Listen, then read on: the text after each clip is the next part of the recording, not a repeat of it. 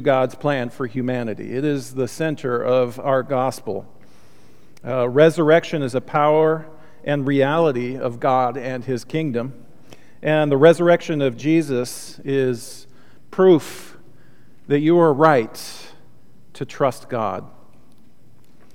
See, resurrection, it will be the proof that you are going to get your healing, the proof that you are right to fight for your marriage, the proof that you are right to fight for the salvation of your children. Resurrection is the proof that you are going to receive the answers to the questions you have. Resurrection is proof that you will receive justice. Resurrection is proof you will receive mercy. Resurrection is proof that your life matters, that your history is important, that you are here in this world for a reason. Resurrection is proof that you and I are right to trust in God and to give our trust in Jesus. See, that resurrection moment, that resurrection from the dead, it is the moment that we will realize the fullness of God's love for us in Christ Jesus. I hope it's not a oh no moment for any of us in this room. I hope that it is filled with joy of what we have to look forward to. So typically, sermons I preach on Easter or Resurrection Sunday, I have tended to focus on the resurrection of Jesus. And rightly so, that is appropriate for what we're doing and for the theme of what we're talking about. But today I want to talk about your resurrection. I'll talk about my resurrection, your resurrection. Because we typically don't spend a lot of time thinking about that or talking about that. And maybe that's a strange thing to hear your minister admit to or say, I don't spend a lot of time thinking about my resurrection and what I'm going to be doing. See, the story of Scripture is not that Jesus is the only human being who will be resurrected, but rather He is the trailblazer. He is the first fruits. He is the example that we are called to follow. And I think it's okay that we maybe don't spend a ton of time thinking about, okay, what am I going to be doing the rest of my life after this earthly life? Because resurrection is something that you and I are not capable of. We don't have the power to accomplish that for ourselves. We are forced to trust God. If He wants to raise someone from the dead, that is His purview. That's not within the scope of Calvin's power. Although I think it would be really cool. Be alive. And another reason why we don't tend to think about what comes next after resurrection is we don't really have a whole lot of firsthand information about what it's like after we die. We have some things that Jesus tells us. Paul and other biblical writers, Old Testament, New Testament, in the inspiration of the Holy Spirit, they tell us some things, but still there's a lot of mystery. There's a lot of mystery that is not like we don't have clarity on that. Paul says it's like we're looking in a mirror dimly. Mirrors back in the time Paul lived, it's like a polished piece of metal. And so your image is distorted, it's not clear, it's fuzzy. That's kind of the way we can see in these teachings about what eternity is going to be like. But I think it's good to have an imagination about what is going to be like in times to come. So the title for my sermon this morning is, what are you going to be doing 120 years from now? Think about that. What are you going to be doing 120 years from now? I mean, there's a lot of us who honestly think nothing. I mean, I'm fertilizer at that point. Maybe my bones are providing calcium for some shrub or tree growing on the surface of the, we don't have an imagination for what that's going to be like. And so that's what I kind of want to talk about this morning. And so as we begin, we're going to start at the end of the Bible in the book of Revelation. Because in Jesus Christ, what most people think about as the end is in fact only the beginning. And this is from Revelation 21, verse 4. God himself will be with them. He will wipe every tear from their eyes, and there will be no more death or sorrow or crying or pain. All of these things are gone forever. And the one sitting on the throne said, "Look, I am making everything new." Everything new does not imply the end of the story. Everything new speaks about the beginning of the next chapter of a story that goes on and on. Well, first of all, I think we have to own that there's a lot of ambiguity around ideas of resurrection and the afterlife. It just sounds nonsensical to a lot of people. There was a lot of resistance to the idea of resurrection in Jesus' time. And I think so ever since the time of the Enlightenment and modernity upon us. I think that resistance is even more so in our day and age about even considering the possibility that this earthly biological existence that we get for this number of years, that there could be more than this. Because we can't measure it the same way. We can't see it the same way. It is a reality of faith in the heart. But as a Christian, resurrection is where the rubber meets the road for us. It is the thing that we can never let go of and back away from. This hope and proclamation of the resurrection of the dead. Because everything hinges on that for us. It is the hill that we die on, so to speak, and are hopefully raised on. But even apart from a particular religion or apart from Christianity, people think about and imagine what the afterlife could be like. So here's one idea about that. You guys know what cryonics is? This idea of freezing and preserving yourself. And they had liquid nitrogen, so you get this body at the time of death. People pay hundreds of thousands of dollars for this, set up trusts so that they can keep the liquid nitrogen going for forever, potentially. And they put special other things in there that keep ice crystals from forming so that it doesn't destroy the cells and degrade things more than... And the hope is maybe at some point there will be a development in nanotechnology that can fix all the things that are broken, the disease that killed you or whatever. And you can be brought back to life. It's kind of scary stuff to me when I think about that. And so people are thinking, well, what could be next?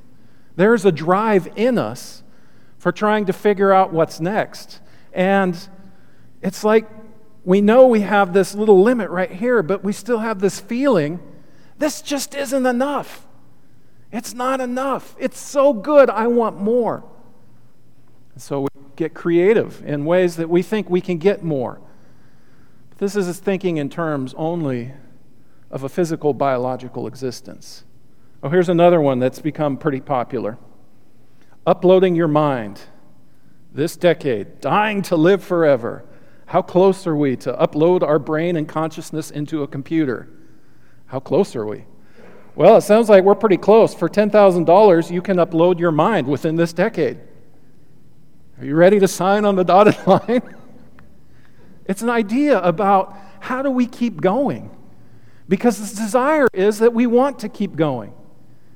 And so even if we think, okay, as an individual, this is all there is. I'm whistling in the graveyard. This is my shot. It's going to end. Nothing after that.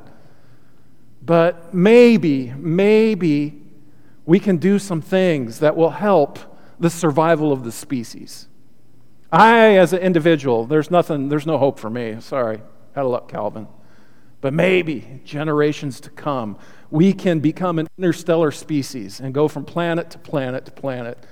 We can do the laws of physics, whatever. And so that's another idea.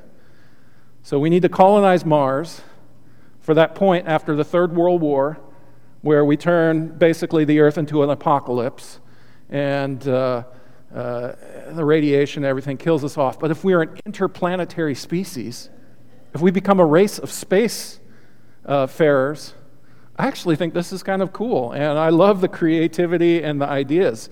But my hopes for humanity are not pinned to colonizing Mars.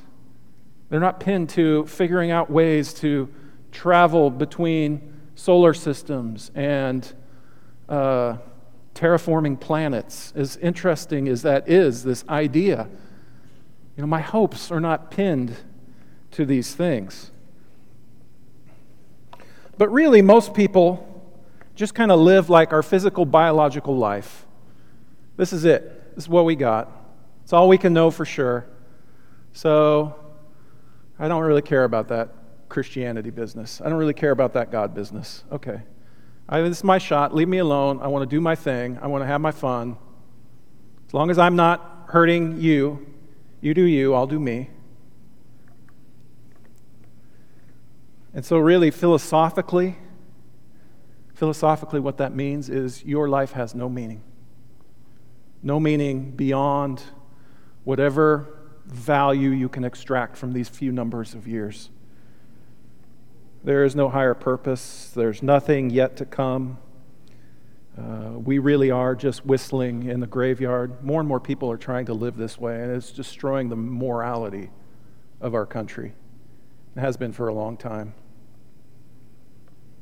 If we're really just whistling in the graveyard, if that's the state of being that we're in, do whatever you can get away with, as long as it makes you happy.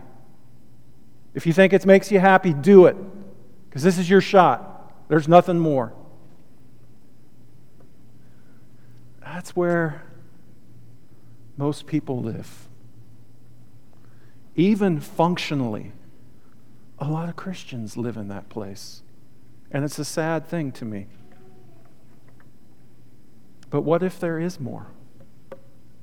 What if there's just the slightest chance that Jesus was actually Lord and not a lunatic and a liar? What if there is just the slimmest chance that Jesus was who he said he was?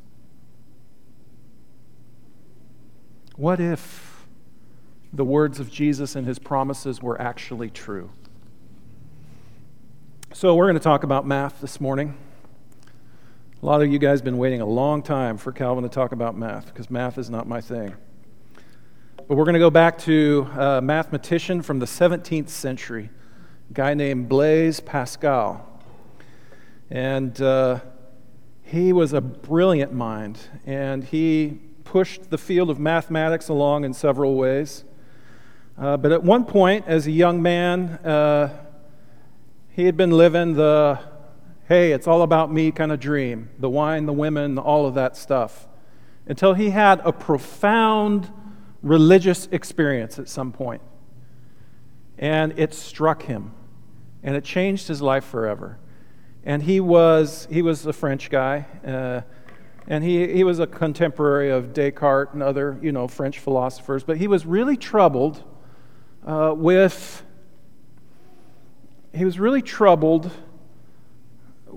the way that these people he was friends with, that they were atheists, and they were betting their life that this life is all there is. And it really bothered him. They were betting, these French philosophers, French intellectual thinkers from modernity, that Jesus, who knows about that?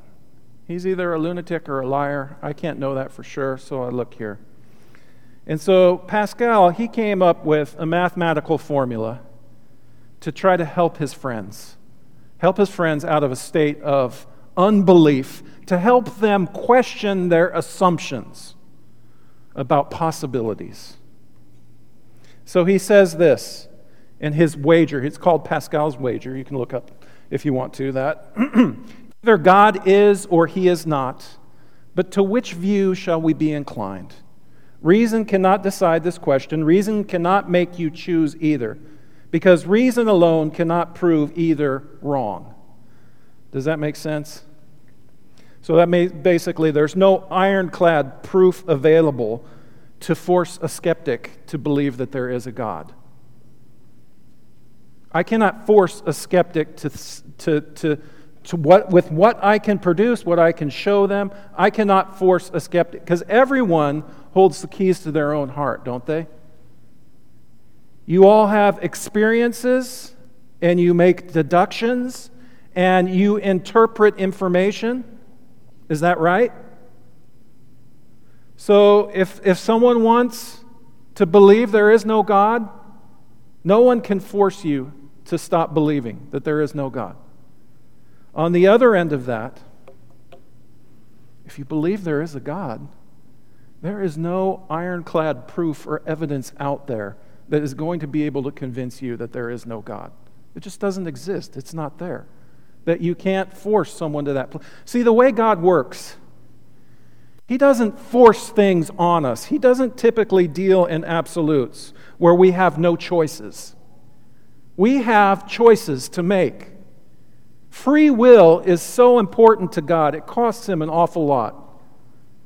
We all have faith that is required of us. You're not going to get to heaven without faith. You're not going to enter into the eternity that God wants for us without having some faith along the way. Faith is required. And people have faith in other things, like there is no God, and so they live their lives according to that. So I had a Bible professor of mine when I was in school in Austin, Texas, and he talked about a time when he was a young university student there at the University of Texas, and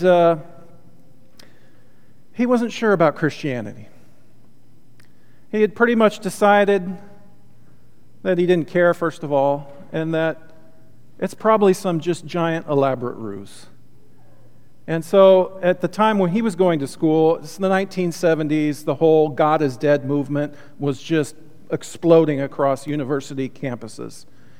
And so he goes to this university-sponsored lectureship on how God is dead, and it's not reasonable to believe in God. It's by leading atheists who came to the university.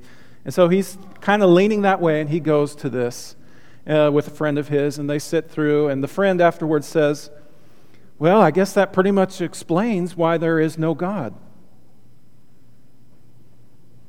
To which he replied, they pretty much explained everything, except one thing. He still hasn't explained my grandmother. No matter what arguments they made, she lived from this place of unshakable faith, this moral compass that would not be diminished, that would not be turned off. She was tenacious in her faith that Jesus is Lord, and she could not be convinced otherwise. And that faith eventually won the day for him. He became a Bible professor, taught people like me. Praise God. So here's the formula for Pascal's wager. If you take the probability of the event, multiply that by the potential payoff. You get that? So the probability, say it's 1 in 4. You multiply that by what you think the payoff is going to be. And then you take away the cost. What does it cost to be a Christian? Well, there are certain things that are asked of me. What does it cost to be an atheist? Well, you get to do what I want more. Maybe the cost is less. But then that equals the expected value that you're going to get out of something. Does this make sense a little bit? All right, so this is Pascal's wager. Then this is from a guy named Thomas Morris who helps he's an interpreter of Pascal, because if you read Pascal, his pensées, stuff like that, maybe you know French, but even just if it's translated in English, it's pretty dense stuff, and he kind of takes thinking cap. It's not easily accessible. So this is an interpreter. So he's using Pascal's wager formula here. So say the bet is Christianity. The probability he's giving is 50-50. What is the payoff? If the Christian's right, the payoff is eternal life. It's infinite payoff. What is the cost? Finite? Sometimes the cost maybe is substantial. But what is the value, the expected value? It's infinite. What about atheism? The probability, the payoff, I was right. I died, and say the atheist was right. They don't even get to rub our noses in it because we just are no more. But what does the atheist miss out on if they happen to be wrong?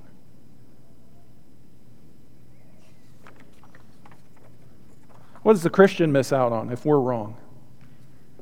But what does the Christian get if we are right? What if we're right? So you look at that. You guys know the mathematical symbol for infinity?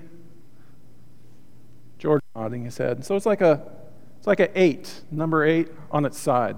It's kind of like keeps going, never ends. If you ever see that as the potential payoff, put all of your money right there, because that does not end. So the payoff, say the probability is not 50-50. Say the probability is that the Christian's right, that Jesus is who he said he was.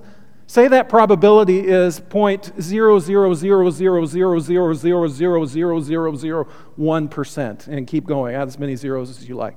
Say that is the probability, but the payoff is infinite, and the cost is everything you hold dear and value in your life here on earth. Even if that is the lowest probability, and the cost is so excruciatingly high,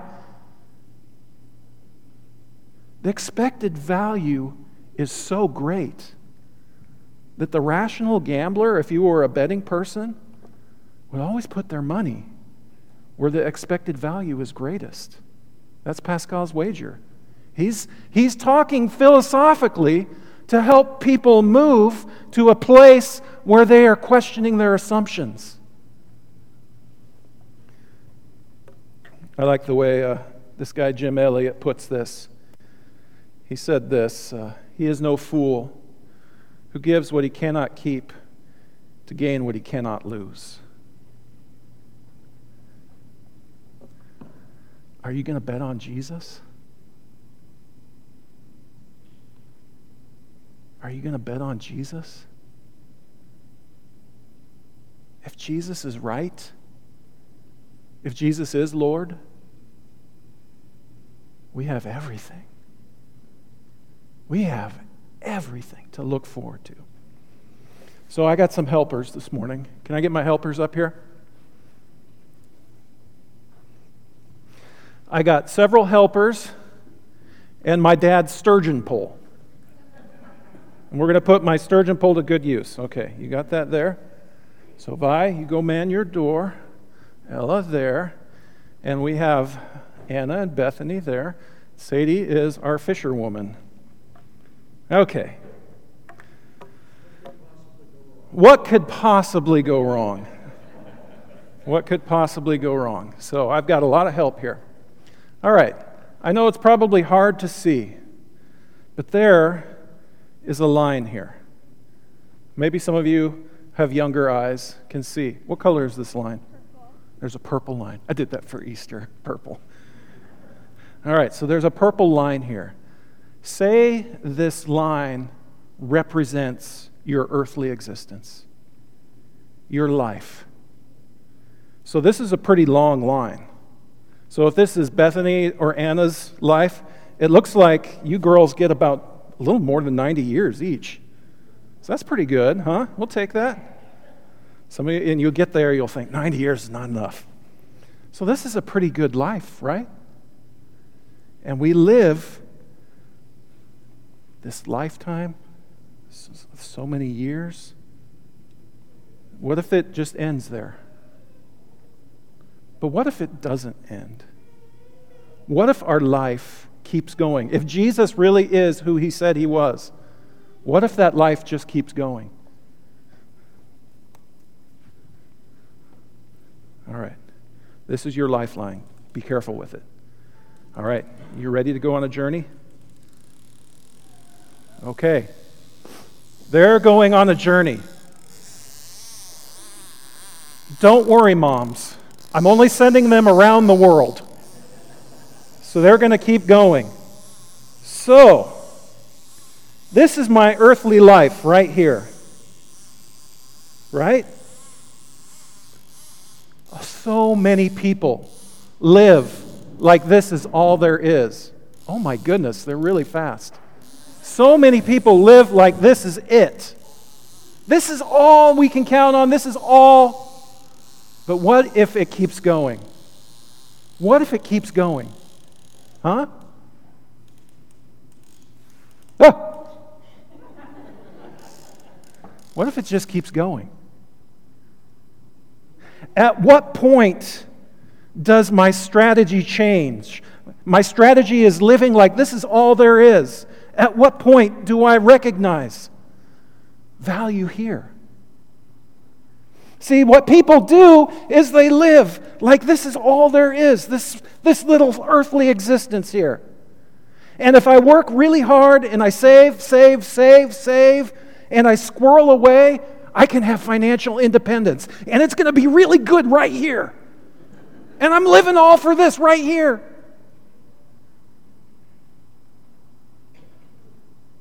But we don't think about what's here. What's here 120 years from now? What's down there? See, the crazy thing is that Jesus tells us what you do with this here, this earthly existence, what we do with this here, it determines all the rest of this. And so many people are throwing that away because all we care about is this right here. And it's going to be really good. This is when I retire. It's going to be sweet. And people will say, Christian, you are crazy because you're giving money, you're hanging out with Christians, you're spending time in a church service, wasting valuable hours. You give how much money to those people? You're putting in jeopardy this part right here. You could have such a sweet retirement. And you're risking it all. And you're crazy.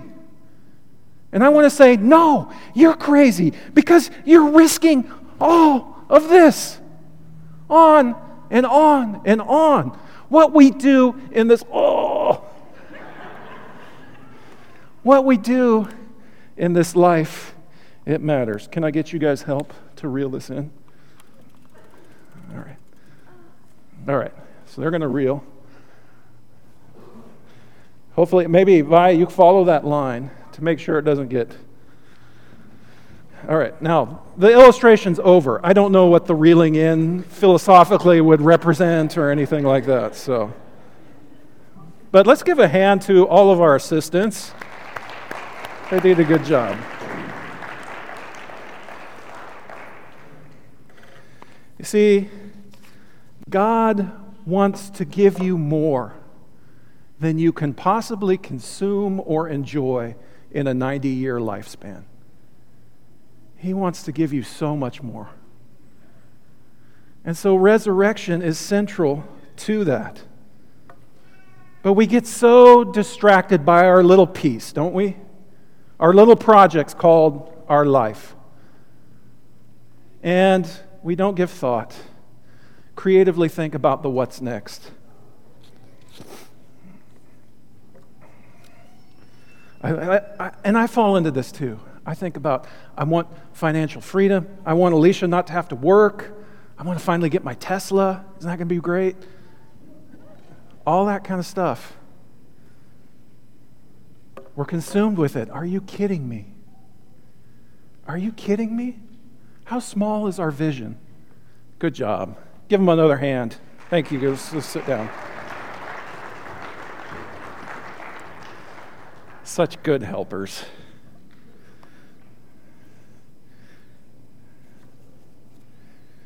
See, so many of us, do you guys know what the Heisman Trophy is? What that looks like? So many of us are living our lives when Jesus Christ comes to us and He says, I want to be your Lord. I want to go into partnership with you. I want to work together. I want to show you how to play your cards that you call your life. I'm going to help make it better. And so many people give Jesus the Heisman. No, thank you. I've got my own project called my own life.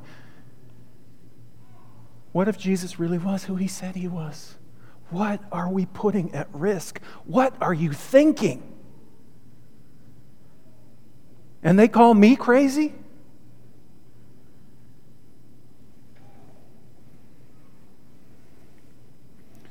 But we get distracted. We get in our little projects. We get in our little ruts. And sometimes we need to get broken out of those. Paul says this. He says, he describes our life not like a fishing line, but as a race. That this race goes on. He's like, I'm not going to be distracted. I'm going to set my eyes on the prize and the goal. And I'm going to focus in on it like a laser-guided missile. One thing I do, forgetting what is behind and straining toward what is ahead, I press on toward the goal to win the prize for which God has called me heavenward in Christ Jesus. He's not going to let himself be distracted. He's zeroing in on the possibility that the end is not the end, that with Jesus Christ it just gets better and better and better.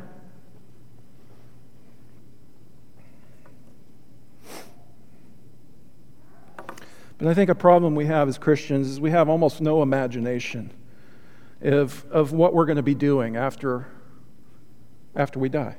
After this biological earthly existence ends, what are we going to be doing? We don't spend a lot of time thinking about it. And I think it's okay to imagine, what would you like heaven to be like? What would you like to be doing for eternity? And some things that have held us back are some really bad ideas about what heaven is like. Here's one bad idea. That guy up on cloud 8, he's been playing the same tune for 137 years. Does that sound like heaven? Or maybe I become a little bald, chubby baby with wings. Don't picture that. The bald thing's already happening. We don't always have imagination. Sometimes, or even worse than these, some people imagine heaven to be a nonstop church service. It just keeps going on and on.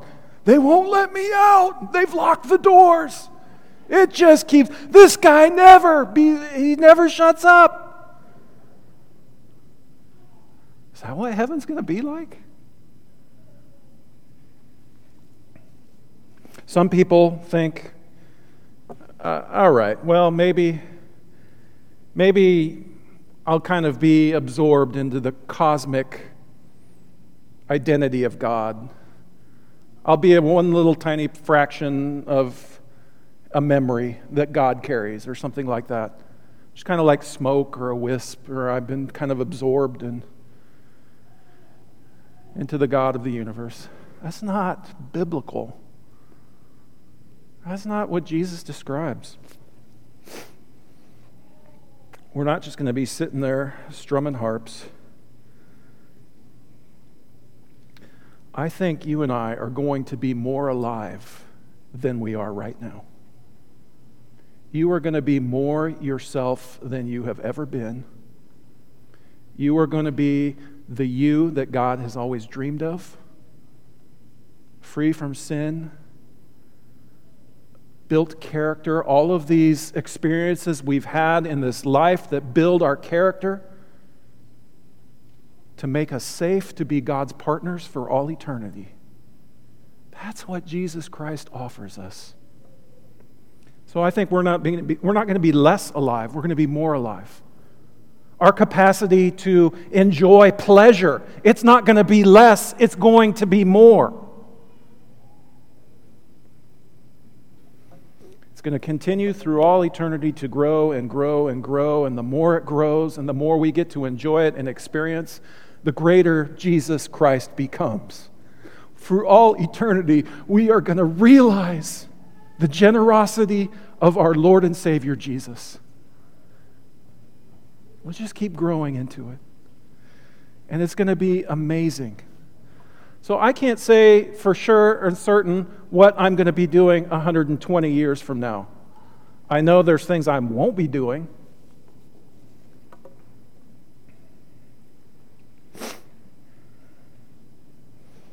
And so the rest of our time this morning, I'm about done. And then this next week, I want to talk more concretely about what is it that we're going to be doing. Scripturally, what does the Bible teach us about what we're going to be doing for eternity? Because there's some interesting stuff in there, and I think there's a lot of lessons we can learn. But here's one. I'm just doing one quick one this morning. Revelation 22, verse 4 and 5. And they shall live with his face in view, and they that belong to him, it'll show on your face that you belong to the Lord. Darkness will no longer be, and they will not need lamps or sunlight, because God the Lord will be radiant in their midst, and they will reign through the ages of ages. What are you going to be doing for eternity? You're going to be together with your God. You are going to be reigning. Reigning is a kind of work that we do. So there is work to be done in your eternity. Some of you think that sounds like bad news. But think about this. Think about how it all began in Genesis. So we'll go back from the end of the Bible to the very beginning. What happens when sin enters the picture?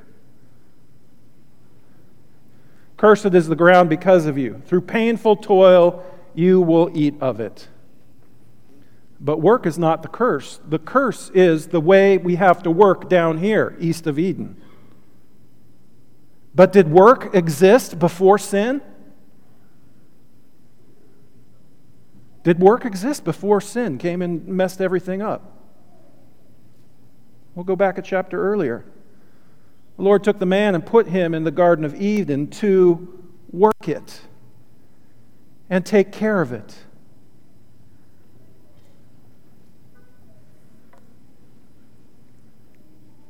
Before the fall, there was work going on. How was that work being done before it was having to be done in the sweat of our brow?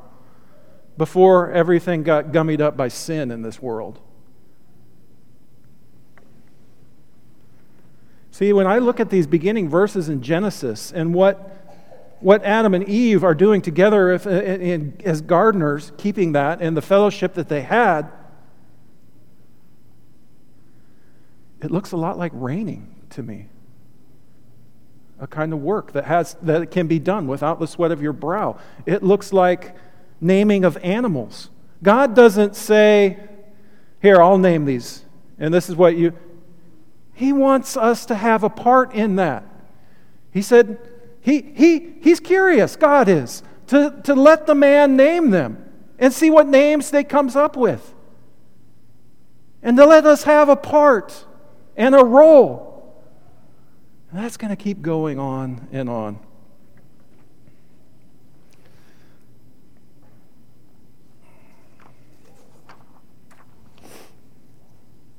Work is not the curse. Work is the production of value. And we're going to be empowered by God throughout eternity to be creating art. We're going to be on building projects. We're going to team up, and we're going to find interesting things to do. So think about this. BP, you can come up here. I'm done. Think about how inspiration is tied to work. How life-giving it is to figure out how to do things.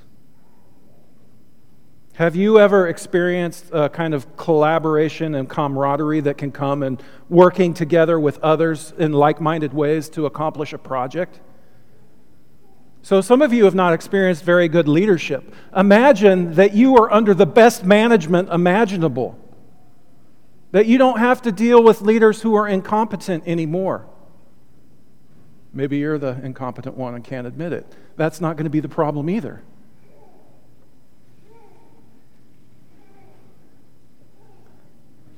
What are you going to be doing 120 years from now? I don't know. What if you could make something amazing? Build something amazing? Create some kind of amazing piece of art? What if the problem is no longer time? You can take as much time as you want. What if money isn't the issue anymore? I can't afford that. What if the sweat of your brow and enough manpower is not an issue anymore? What if a Lane County building permit is not what's holding you back anymore? What are you going to be doing? What are you going to be creating?